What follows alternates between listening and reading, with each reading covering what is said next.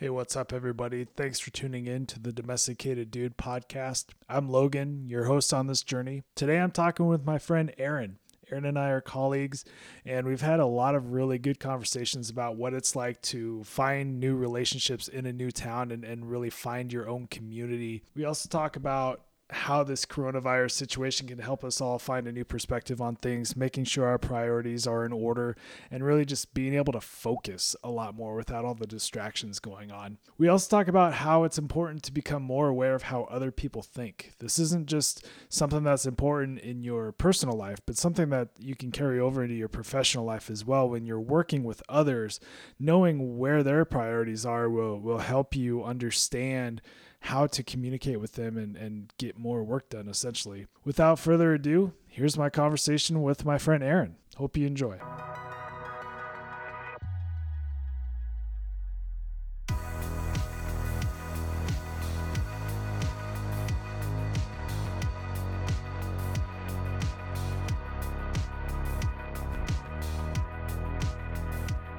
It is nice to see another human being that's not in a mask, that's not in a fellow car driving by our house and waving to friends who live down the street from us that we're banned from seeing, and it's nice. So it's and beer is good, and we have some of that here with us as well. So that's take some of the I don't even know what I'm saying. Perfect. The beer's working already. Well, Aaron, the reason why I wanted to have you on today is we've had a lot of really good conversations offline about what it's like living in a smaller town, being able to make friends, finding your own community in those small towns and in the areas that you're at. You came here from a larger town in Florida, came to middle of America in Nebraska, and we live in a smaller town, about 8,000 people, and it's hard to find other people who, if you're an outsider coming in, it's hard to make those friends. It's hard to build those relationships quickly. How are you able to, you and your wife both, once you moved here, how are you guys able to kind of find that human connection in town and really build those relationships? You're assuming I have relationships now, so Fair. It is a work in progress. Let me tell you. I think you brought up so many great things that we could touch on, right? Like the idea of making relationships in a smaller community versus a larger community. Do you have an advantage either way? Because a lot of people look at a town like Seward. I don't know if you are telling people where you live. A town like Seward, and they think of it as an advantage to make friends because it's a close-knit community. And I do think it's a close-knit community, and people tend to get along really well in Seward versus a city where you do have access and you're surrounded by maybe more a greater diversity of people, or even like-minded people that you can connect with. There's a greater chance because I grew up in small town Nebraska, in western Nebraska. I've lived in I wouldn't say major cities, but larger cities where I'm surrounded by people who are interested in the arts. People are interested in the things that I like and that I am passionate about, and that's awesome. That's a really cool feeling. And here in Seward, moving to a small town, I knew what it was like. My wife had never lived in a town smaller than 200,000 people, and if Seward had been any further away from Lincoln, we would not have moved here. Right. Like, that's just a fact. And it may sound ignorant of us because, especially now, we've been here almost 8 years, and we like Seward. There's certain things there's quirks about any towns that you don't really like. And I'm not going to dog on Seward for anything, but we've learned to love it. We've learned to make it our home. When we first came here, boy, oh boy. We didn't know anybody here, of course. And I was surrounded by the people I worked with. Mm-hmm. Yep. And trying to make connections there. Just hoping not necessarily, I don't have expectations that I'm going to make my best friends at my workplace. And that didn't happen, for a long time. I got along with my colleagues and had some good connections, but especially when I'm working in one office in an institution that has offices scattered across a campus, I only have a small amount of contact with these people, and it's usually in a professional setting, right? Yep. So not a whole lot of people get to know me as a new person, and I don't have enough time to really connect with them and almost over eager to like try to make a connection. And Emily was not, she works remotely, so she works out of the home. So her trying to prioritize making friends in a town like Seward is really tough. Yeah. Super tough. Yeah. And she's actually been more successful at it than I have been. I, in my opinion, because she has kind of, she's taken the leap of faith to do activities like MOPS and connect with other mothers and different activities, whether it's with the schools or the schools that our boys go to or our church environments. And we could talk about just finding like a church or any sort of religious institution can be so daunting. Yeah. And it took us probably 5 years at least until we found the church that's 2 blocks from our house and thought of that as a home. But it's so weird. Like, it's right down the street. Right. It's affiliated with the institution I work at. And we never thought about it. I mean, we visited and we went there, but we just never saw it as a home. And it took that long for us to see it as a home. Did it take that long because you were checking out other churches at the time, or was it just kind of a, hey, let's just give this a shot and see what happens? I mean, I would assume that the people at that church are going to be, I mean, people at all churches are welcoming to outsiders, but I'm sure there's a spectrum there. Well, maybe okay. If I'm wrong on that, let me know. But I think it's ideally, yes. Ideally, yeah. Most churches are, if they're walking the Christian walk, then yeah, they should be welcoming the outsiders. They should right? be, yeah. But if people don't know who you are, you just these two people coming in. You can float on in and not talk to a person. Not. I'm not saying this was my experience at the congregation we're members of at all. I'm not saying that. But Emily and I would visit several churches, and when we lived in Florida, we lived there for 3 years. I don't think we ever really found a church home, but that's because I was on set in grad school for 16 hours a day minimum, Sunday through Saturday. And I know that's maybe not the best excuse, but we knew we were only going to be there for a few years. We just never found a home. Right.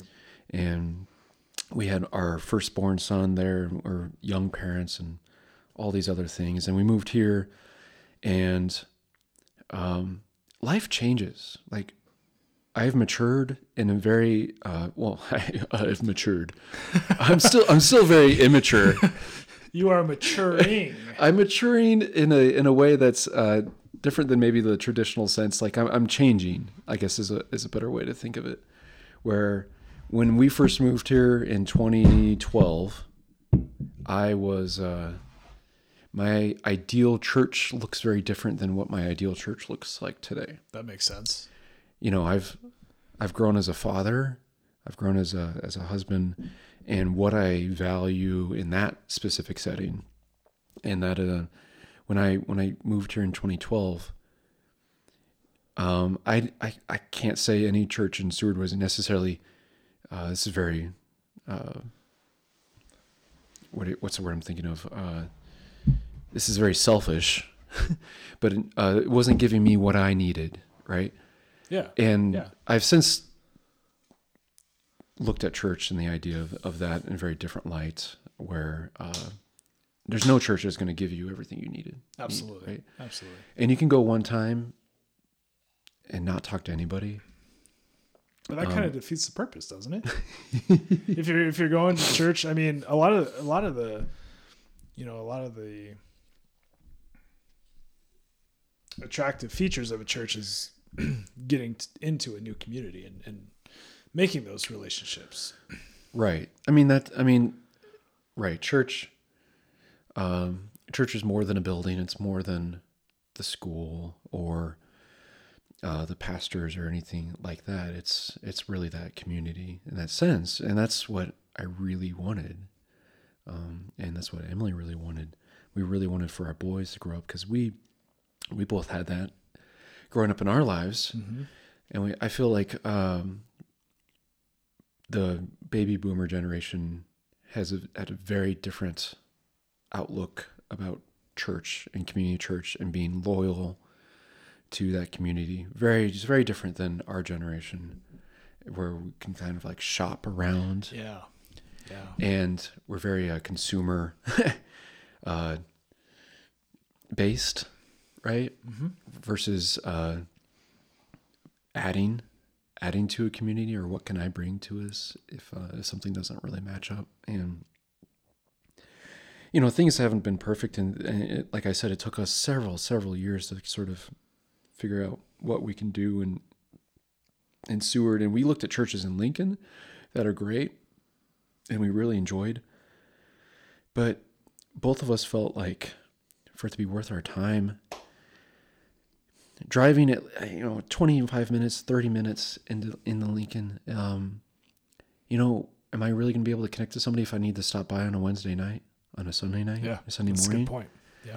If I make friends and like hang out, are we realistically going to be able to do anything about that? And starting locally is hard to do, especially in a small town, when there's not every option and every amenity available. But it's been worth in the long run, because I feel a greater sense of like, even though I'm not the most popular guy, the most sociable guy ever. What? Feeling like I'm part of our community is priceless in a lot of ways. Yeah, it makes me feel like you're part of the whole. Yeah, and that's nice. Mm-hmm. It's a nice feeling, and it's something that I don't want to dominate this talk about church, but it's for a large percentage of America, that's kind of still a common ground that people meet. Yeah. And talk. Absolutely. Right? And not that it's the only one, but we could, it's an important one for our society. Right. Yeah, that's one of the things that I found too. When I moved down here from Alaska in 2012 too. What? We were here at the same time. We didn't even know. Gosh dang it. There needs to be like hey, we just moved the Seward like Facebook group.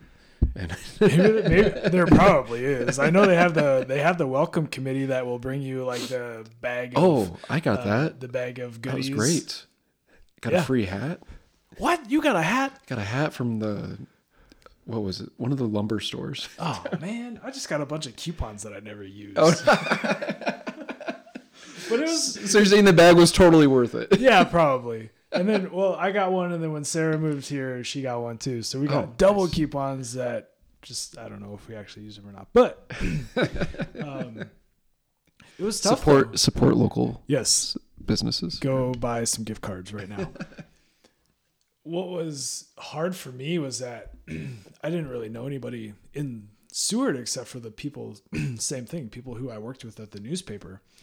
So it was hard to find those relationships outside of the office, but I was really grateful that one of my good friends worked at the newspaper, and we got along really well. We both like to drink beer. We both like to watch sports. I mean, those are two things that guys can bond over instantly, right?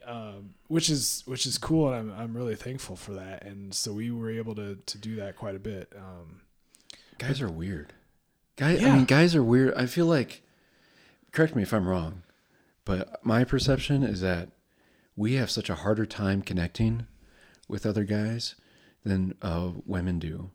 And maybe if if this was the domesticated lady podcast, we could ask some ladies. But the idea that like we're just not inherently like outgoing, and like I don't want to text my BFFs all the time, right? Or call you up to see how you're doing emotionally, right? So like when I meet somebody and it's like, yeah, we get along, but beyond that social gathering, like nothing will happen. Yeah. If I'm not forced to see you several times in whatever a year, then nothing will happen unless you make that concerted effort to like go above and beyond. Yeah. And that's like, as a dude, like, do I feel comfortable? Like it's so uncomfortable for me to like text somebody out of the blue, hey, do you want to meet up and do something? Like scares me to death. It's so weird. Really? Because, well, are you familiar with like the Enneagram numbers? Yeah. Okay. Mm-hmm. And I'm not going to nerd out on you. My wife, Emily, has converted me into an Enneagram believer where like, I'm a type 5. Okay. And I'm very much like very, introverted, and, I like to study and know what I'm getting into before I get into something sort of unprecedented. It's hard for me to get out of my mental internal shell. And it's just funny because she has me, we listen to the podcast and we read books about this, and I'm like, yeah, I'm a 5. And all my family members, like unprompted, are like, yeah, Aaron's a 5. I'm like, oh, okay. It was like I don't know anybody else is like as firmly like their number as I feel like as a 5, but like that is just it's tough because I don't want to come across, it's not instinctual for me to like come across as somebody who's like planning and reaching out to somebody like that. Mm-hmm. And it's hard because the times I have it's fine. It's great. But it, like to do it again and again, or somebody like new, and not have it, like I think about it too much, where it thinks about it like, oh, you're just making this too big of a deal. And I know I'm making it too big of a deal. So I end up not like connecting with somebody. Right. Or I'd rather like stay at home and read a book or play with my boys. Right. Because that's an easy out. Because, and I have that, that takes priority, of course, over anything in my life. It's my family and my wife, and my friendship, relationship with my wife. Her's my confidant. But having other people like you and other people around me is like, it's really valuable. But I feel like it's a rarity for people our age. Absolutely. I totally agree with that. It's hard. Well, also it's hard. I have a hard time because I'm one of, out of a lot of our friends in town and out of town, we are one of the very few couples who do not have kids. Oh yeah, yeah. So it's tough for me to, if I invite you to come over, do something, or go out and go, have some beers or whatever, I know that you are making that sacrifice instead of spending time with your wife and your kids. You're coming to spend time and bullshit with me. Like that's a big responsibility. So I need to make sure that I have the beer stocked. I need to make sure that the conversation is good, because I do see the give and take there. And it's a big thing. Yeah. It's hard. It's hard because whether it's somebody like you don't necessarily have, you have family responsibilities. You don't necessarily have child responsibilities right now. And, there's a side of me that like, yeah, I want to go hang out with Logan and let's go down to the brewery and have a beer and watch a sports game or something like that. But I know by doing that on a regular basis, I would be sacrificing that time with my boys, time with my wife. That is, that's critical to any sort of home environment, right? And especially guys of our generation, I feel like there's a greater tendency to I don't want to say this in a negative way. I find that the fathers of my age that are my peers and my friends tend to have a greater focus on family time versus previous generations that may be okay going out every night, right, or going for several hours every single day or all the weekend. That's separate from the wife or the maternal family duties, right? Yep. As the father figure, I don't feel like I fit the stereotype of like, well, Emily's going to take care of everything. Emily's going to cook dinner right. and clean the house and take care of the boys, and I just have to be the breadwinner. Like right. that's a bygone era. That doesn't happen anymore. So I'm very much a part of my family, and I want my boys to see that I contribute to our house and take care of them and everything like that. But also by doing that greater focus, I don't have as many contacts outside of that little bubble. Right. Right. And it's hard because, even like Emily and I wanting to go on a date, it's tough because we don't have grandparents that are nearby. We have friends that they have grandparents that live either in Seward or near Seward, and it's an amazing blessing to have, and they can watch the kids or help out or whatever they need.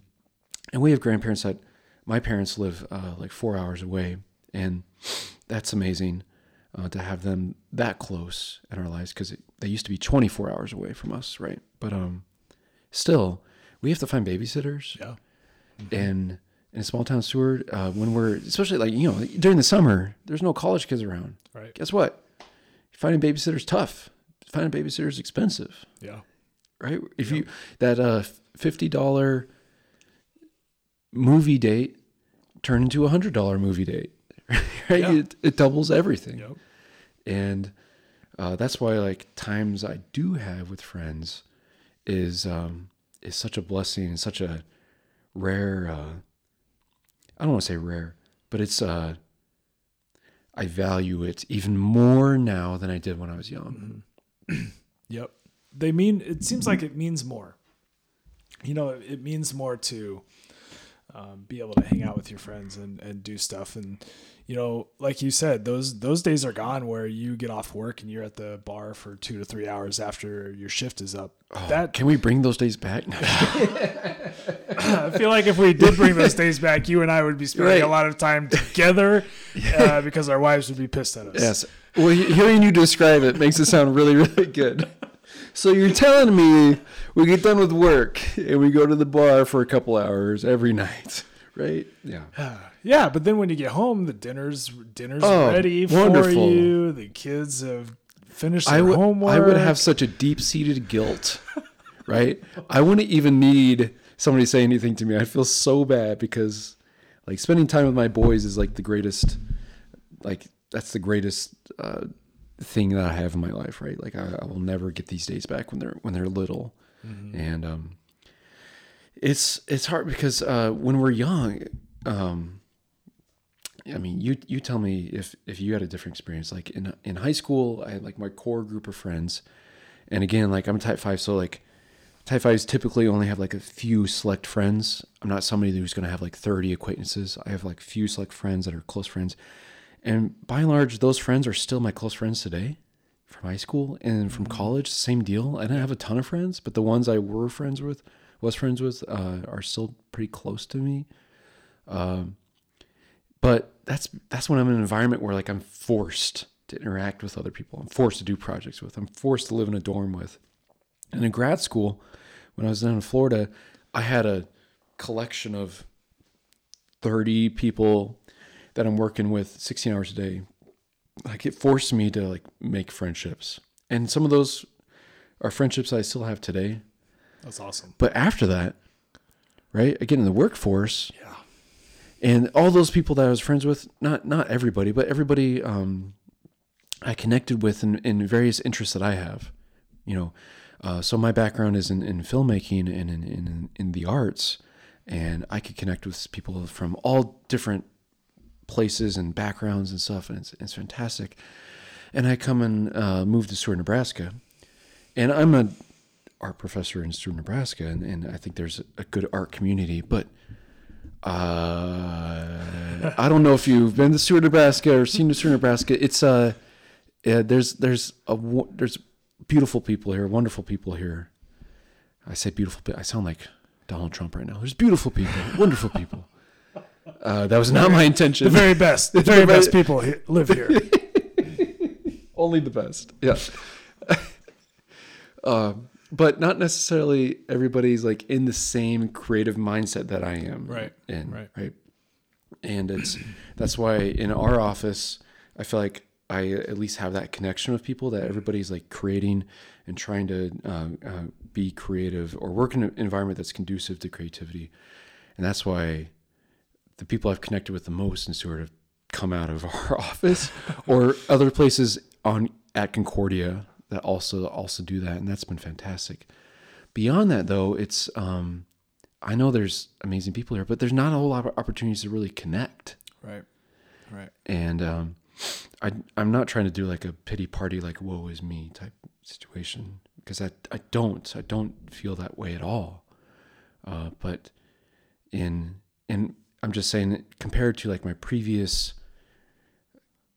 either college environments or work environments, it's just vastly different. And when you lose that, it forces me. I found like I have to get out of my comfort zone to find people I may not have like anything in common with, right? But I'm naturally interested in personalities and like their stories, and that too. But to like get to that point where like it's at a deeper level is hard. Like, what environment am I in where I get to talk with John the farmer, who like I deeply admire, and the idea of farming and farmers and being an agricultural centric environment, and I love that.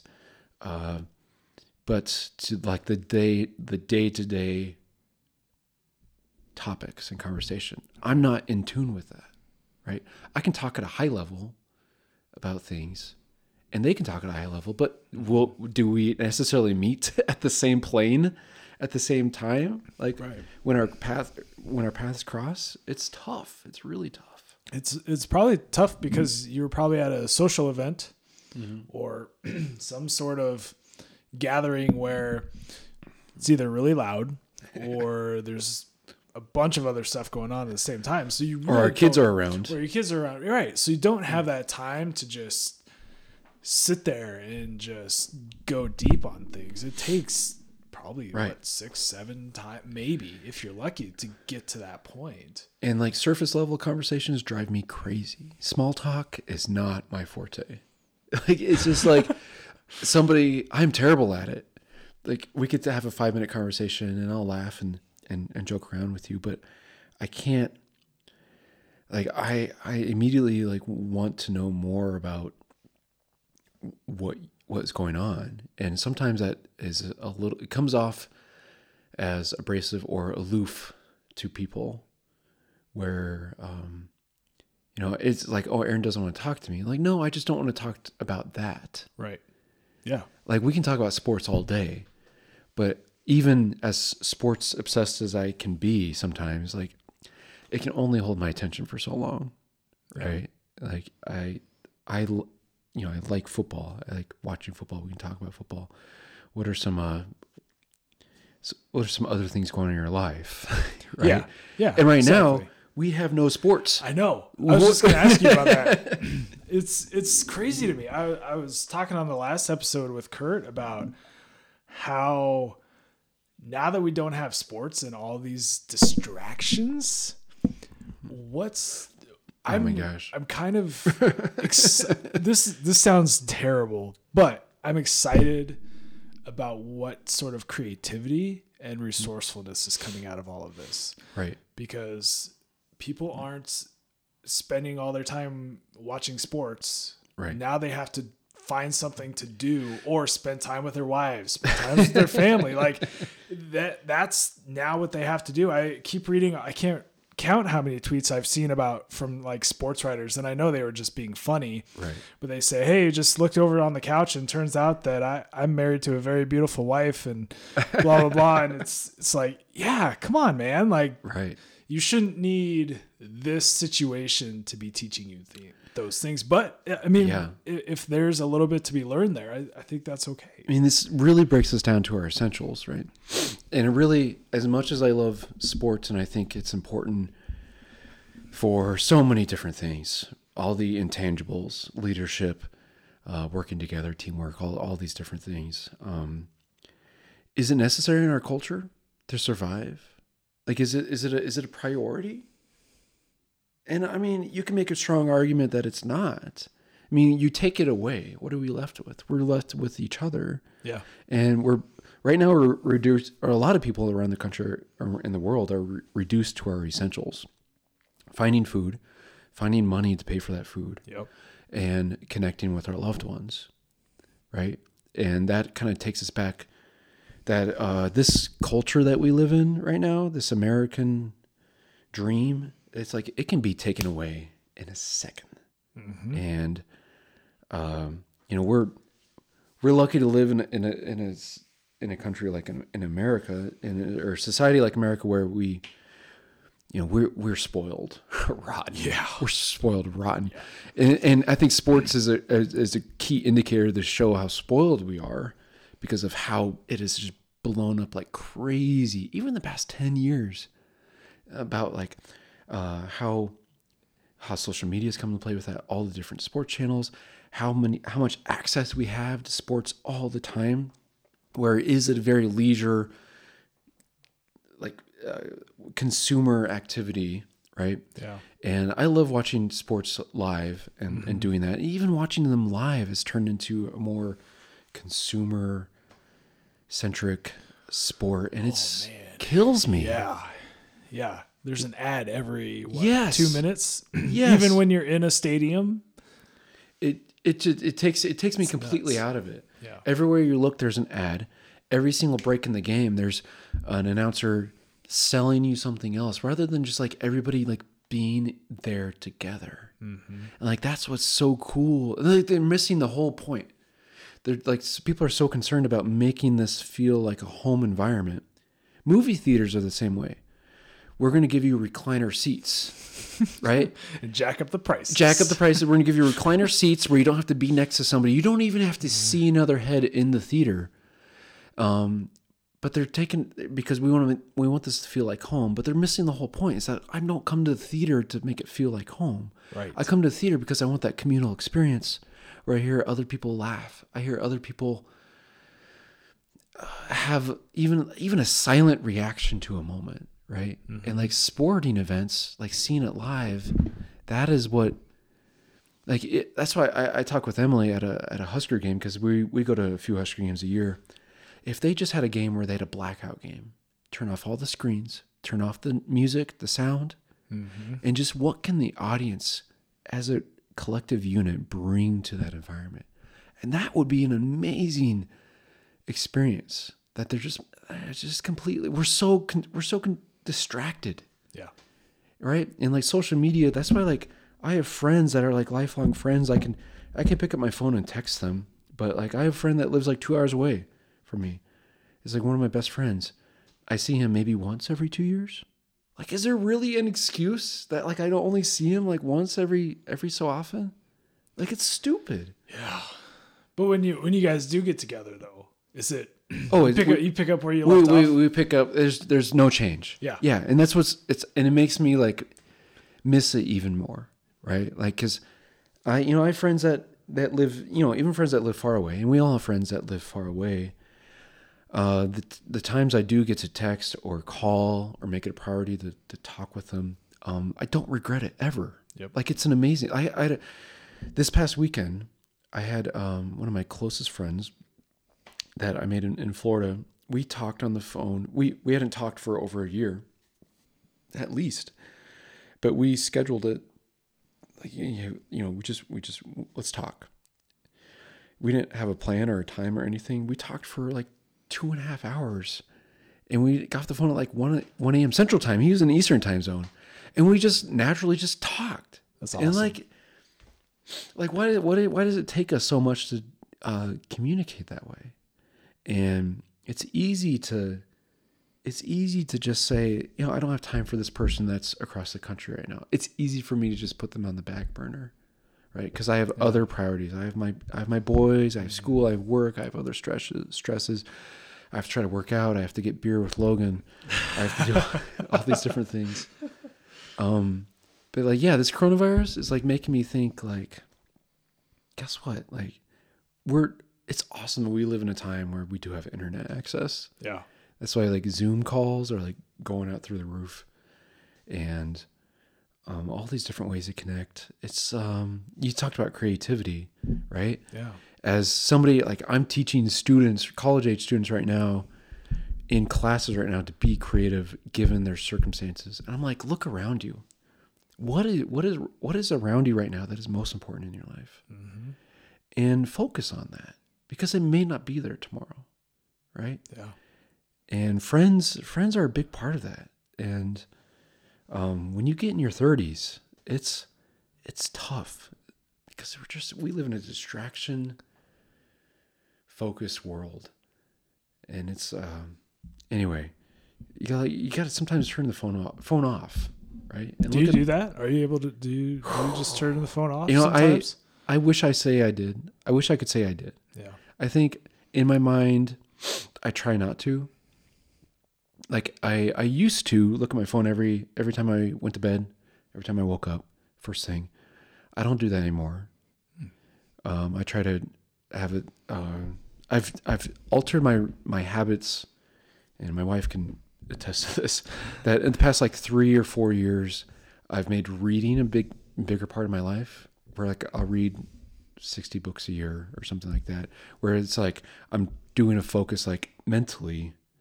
This is healthier for me than like looking at my phone and being distracted, right? Mm-hmm. And it's helping me sleep, right? Yeah. And it also helps me. Like part of my reading has helped me focus on like my priorities in life. So like I talked about like my church environment, how that's altered since 2012. Part of that is like, I don't want to say it's just because of reading, but it's my prioritization of what I value in my life. It's not necessarily media consumption. It's thought consumption, and where thinking about the type of thoughts and the type of focus I want for my family and for my boys to grow up in. It's not something that's necessarily saturated in the media, right. Which is weird for me to say because I'm a video producer. I teach digital media like in college, but I understand it's all temporary. Like it doesn't things that last with you are much more meaningful. And that's I don't know, that's what I want my boys to have. I want my friendships to revolve around. And that's a tough sell because a lot of people are just like they don't want to put everything takes time. Right? Yeah. Time is the greatest currency we have. But do we give time to the things that are most important in our lives? No, we just do whatever can get us by in that moment. That's how I feel like, and I feel like that in a lot of different aspects, but having this situation upon us, like Sarah and I are coworkers now. We work in the same office. We work in the same house. And it's, how do we make sure that, when we're done working, we are focused on each other.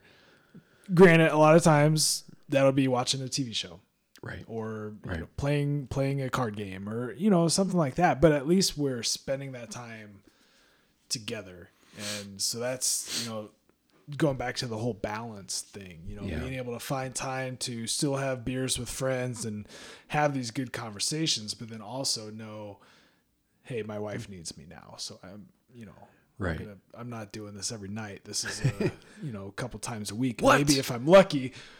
But that's just the thing. Like that means that going back to your point about that meaning more, having these opportunities mean more, and so we put more into them, and then we put more back into our relationships with our significant others, and it just keeps going full circle. And I think that's really good awareness on your part, and I think that's something that a lot of people, could learn from this. I mean, just being more aware, self-aware, and tuning out some of those distractions, like all the sports stuff. Maybe it doesn't. The professional sports didn't matter as much as we thought it did. Yeah. It's you talked about you and Sarah being coworkers. Emily and I are in the same boat. Yeah. She was working remotely anyway, and I'm just starting to empathize with her with all of the struggles that she had. Oh, I really don't get my steps in every single day. Right. Oh, I'm really tired because I don't get to move around all that much. Oh, it's stressful when the boys are around and I can't get my work done. Right. It's made me sort of realize that, man, she does so much in such a tough environment. But also Emily and I are also teachers right now because the boys are doing their school remotely. Yeah. And I mean, they're at a young age where they don't have a ton of homework, but we have to take a few hours out of our day, and every day is different. We have different meetings, different class schedules. So we have to somehow pull it together and be teachers for these boys. And that is, we've been quarantined or isolated for just over a week with the boys, and it feels like 3 months. It feels like 3 months, and you talked about focusing on your spouse. If you, those listeners who are married know that like that's an absolute must. And I've gone through periods of my life where I probably wasn't giving as much attention to Emily that she needed or that deserved, or our marriage deserved, right? And we're all guilty of that. Where like, yeah, I want to just go do this for a while, but then I don't necessarily think of that. But I'm really the times I am doing it, and I'm trying to do that, especially now, is put that focus back into her and our relationship. And I've found that the more focus I put on her, and maybe she's just annoyed with me, but the more focus I put on her and our relationship, the more she is encouraging me to go out and hang out with friends, right? Yeah. Because she sees that she can't be everything to me. Nobody can. Right. Nobody can provide everything you need in your life, emotionally, spiritually, what have you. And she provides me for so much in my life, but it's not the end all be all, right? Friends are a necessary part of our lives, and that is it's something that's easy to forget. Yeah. Because I just get bogged down in the day-to-day business of our lives, and I play with my boys and we have fun and everything. But like, if I have like a conversation like I'm having with you, like right now, it's I don't necessarily. I talk with Emily about friends and friendships and struggles and joys and things like that, but it's not necessarily like another guy in a very similar situation. Right. And that makes a big difference. And even if a person isn't the same age group of you as you, or even the same gender or job or same interests, just being able to sort of have this commonality of like, we're all just trying to like connect with each other. And like, those are the most enjoyable moments in my life. Like when you talked about the focus on seeing people be creative in the arts, and people are like, well, funding of the arts it's more important now than ever. Mm-hmm. Absolutely. Because, we're all isolated right now. Think about what we're doing. We're watching TV, we're reading books, we're looking online for different content. Yeah. We're finding inspiration. If you can't go outdoors, you can't go in public settings, you can't go to museums. I mean, I just had a trip with my art students canceled in New York City. Like, what can we do to provide us these inspiration in our lives? And that comes from people that are seeing the world in very unique ways and interesting ways. And that's what, I mean, I like to do with my own stuff, I love to see how other people see the world. And I like to talk about it too. I probably don't do it enough as much as I could, even on social media, because I'm a type 5 and I'm not going to put myself out there too much. But you brought that up, and I think it's more important than ever right now. You keep talking about the Enneagram profile that you are. I think we need to have a whole nother episode just about Enneagrams. Oh, for those listeners who maybe aren't aware, it's basically like your personality type, right? And how it meshes with your significant other's personality type. Kind of like, if you ever heard of the Myers-Briggs personality test that you may have to do before you take a job. It's kind of the same thing, but within your relationships. And so it's really interesting. I think there's a lot more to that we should go through next time. Yeah, absolutely. I mean, it's I was so against personality tests and types my entire relationship with Emily. She's super into it. She ever since I've known her, since we were dating, she always wanted me to fill out these personality tests and that stuff. And I always thought it was, excuse me. I felt it was always trying to reduce me down to something that or was trying to explain me. Right. Right. And I, as a conscious human being, I felt like that was, it's a really ignorant and simplistic way of looking at people. Right. Mm-hmm.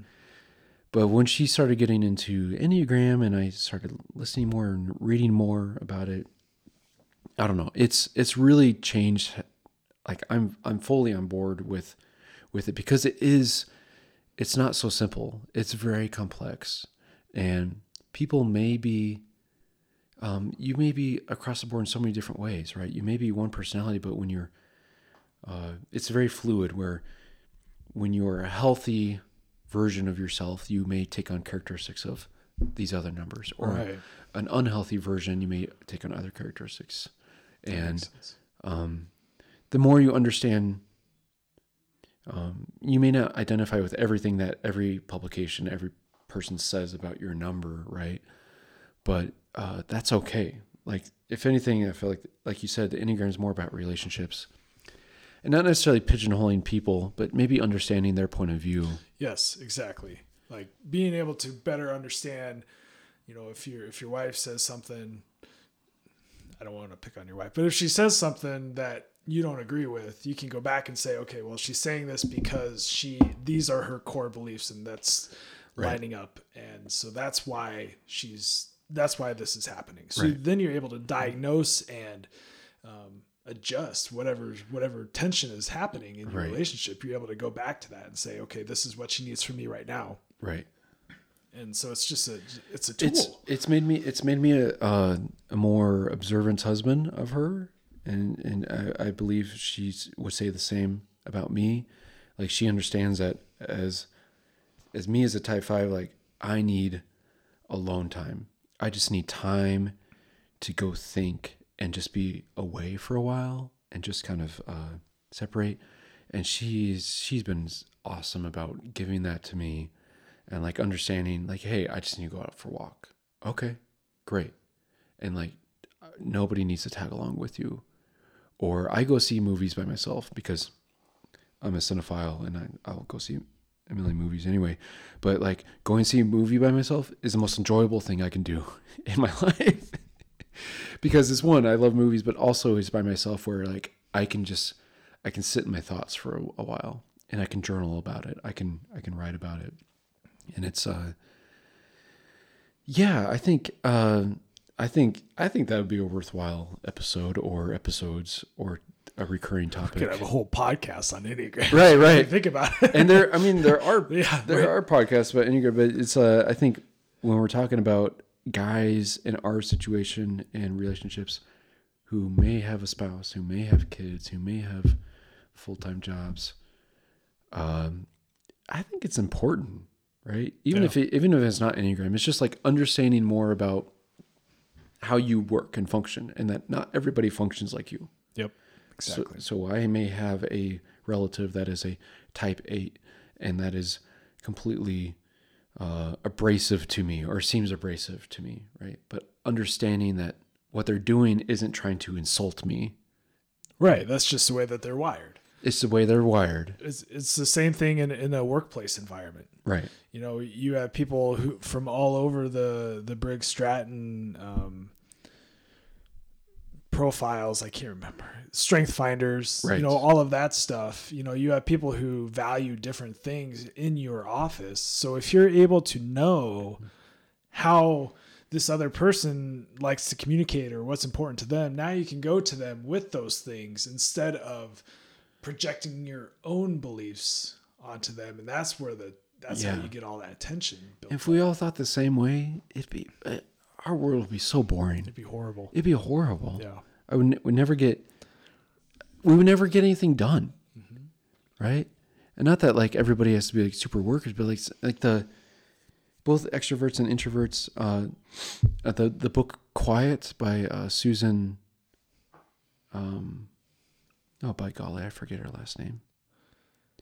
But Quiet, the power of introverts, completely changed my mindset because like I had felt every single sentence in that book in my life, and the idea that being introverted is negative and looked down upon, and you're constantly taught as a teacher, as a kid to like get out of your shell. But like the idea that like what I am adds beauty and contributes to our society in its own way. It's like once you like understand what you do and why it's important, it completely it reinforces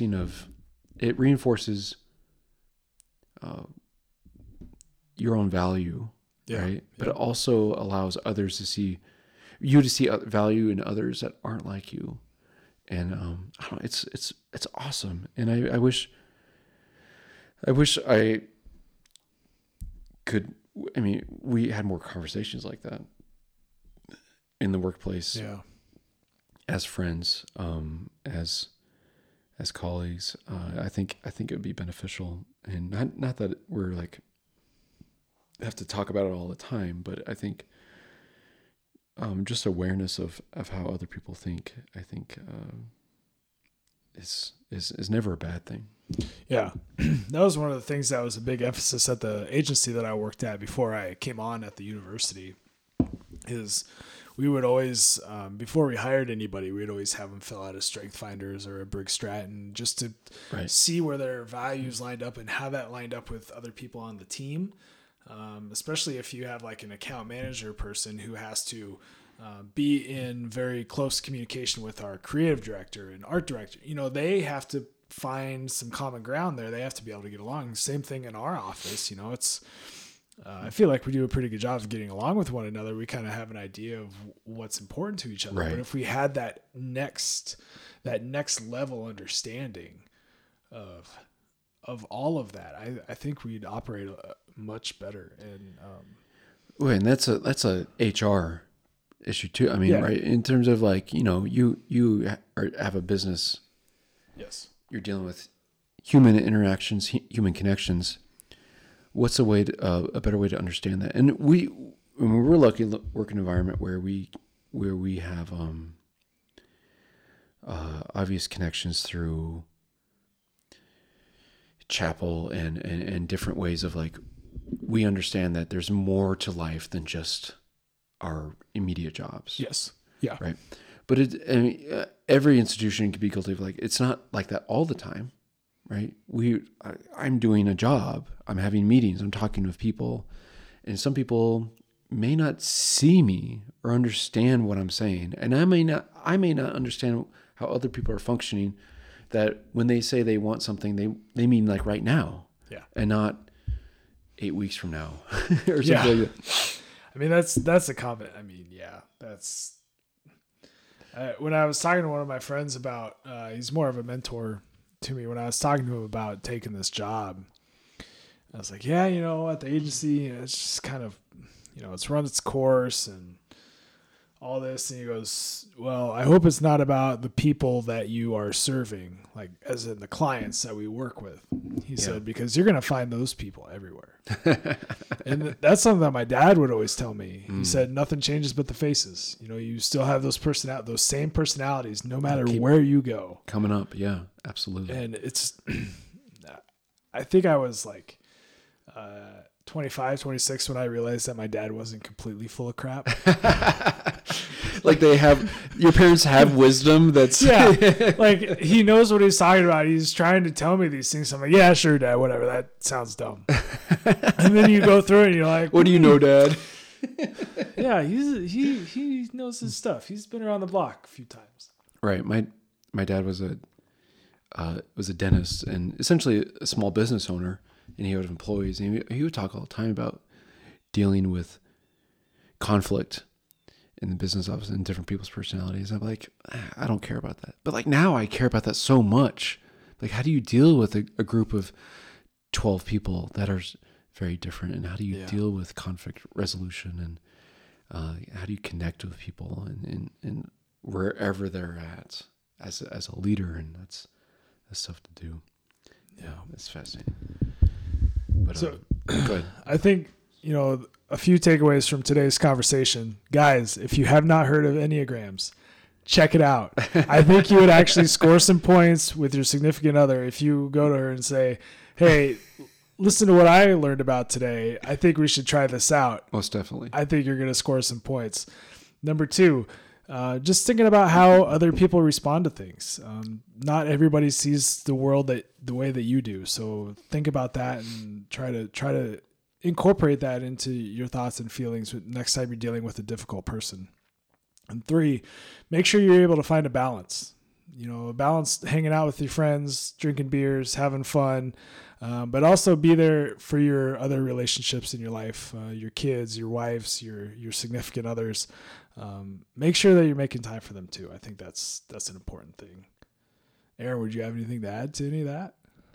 Oh man, I think you hit it on the nail on the head there.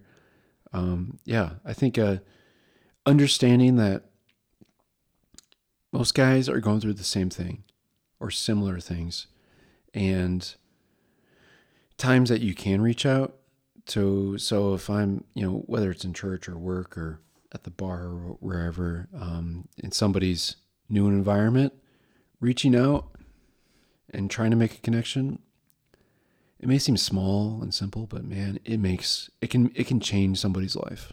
Absolutely. Like it can actually make you feel part of a community and start a friendship, or lead you into a place where you can make friendships. And that is, that's an amazing thing to feel. So anytime you have an experience like that or see an opportunity like that, go for it.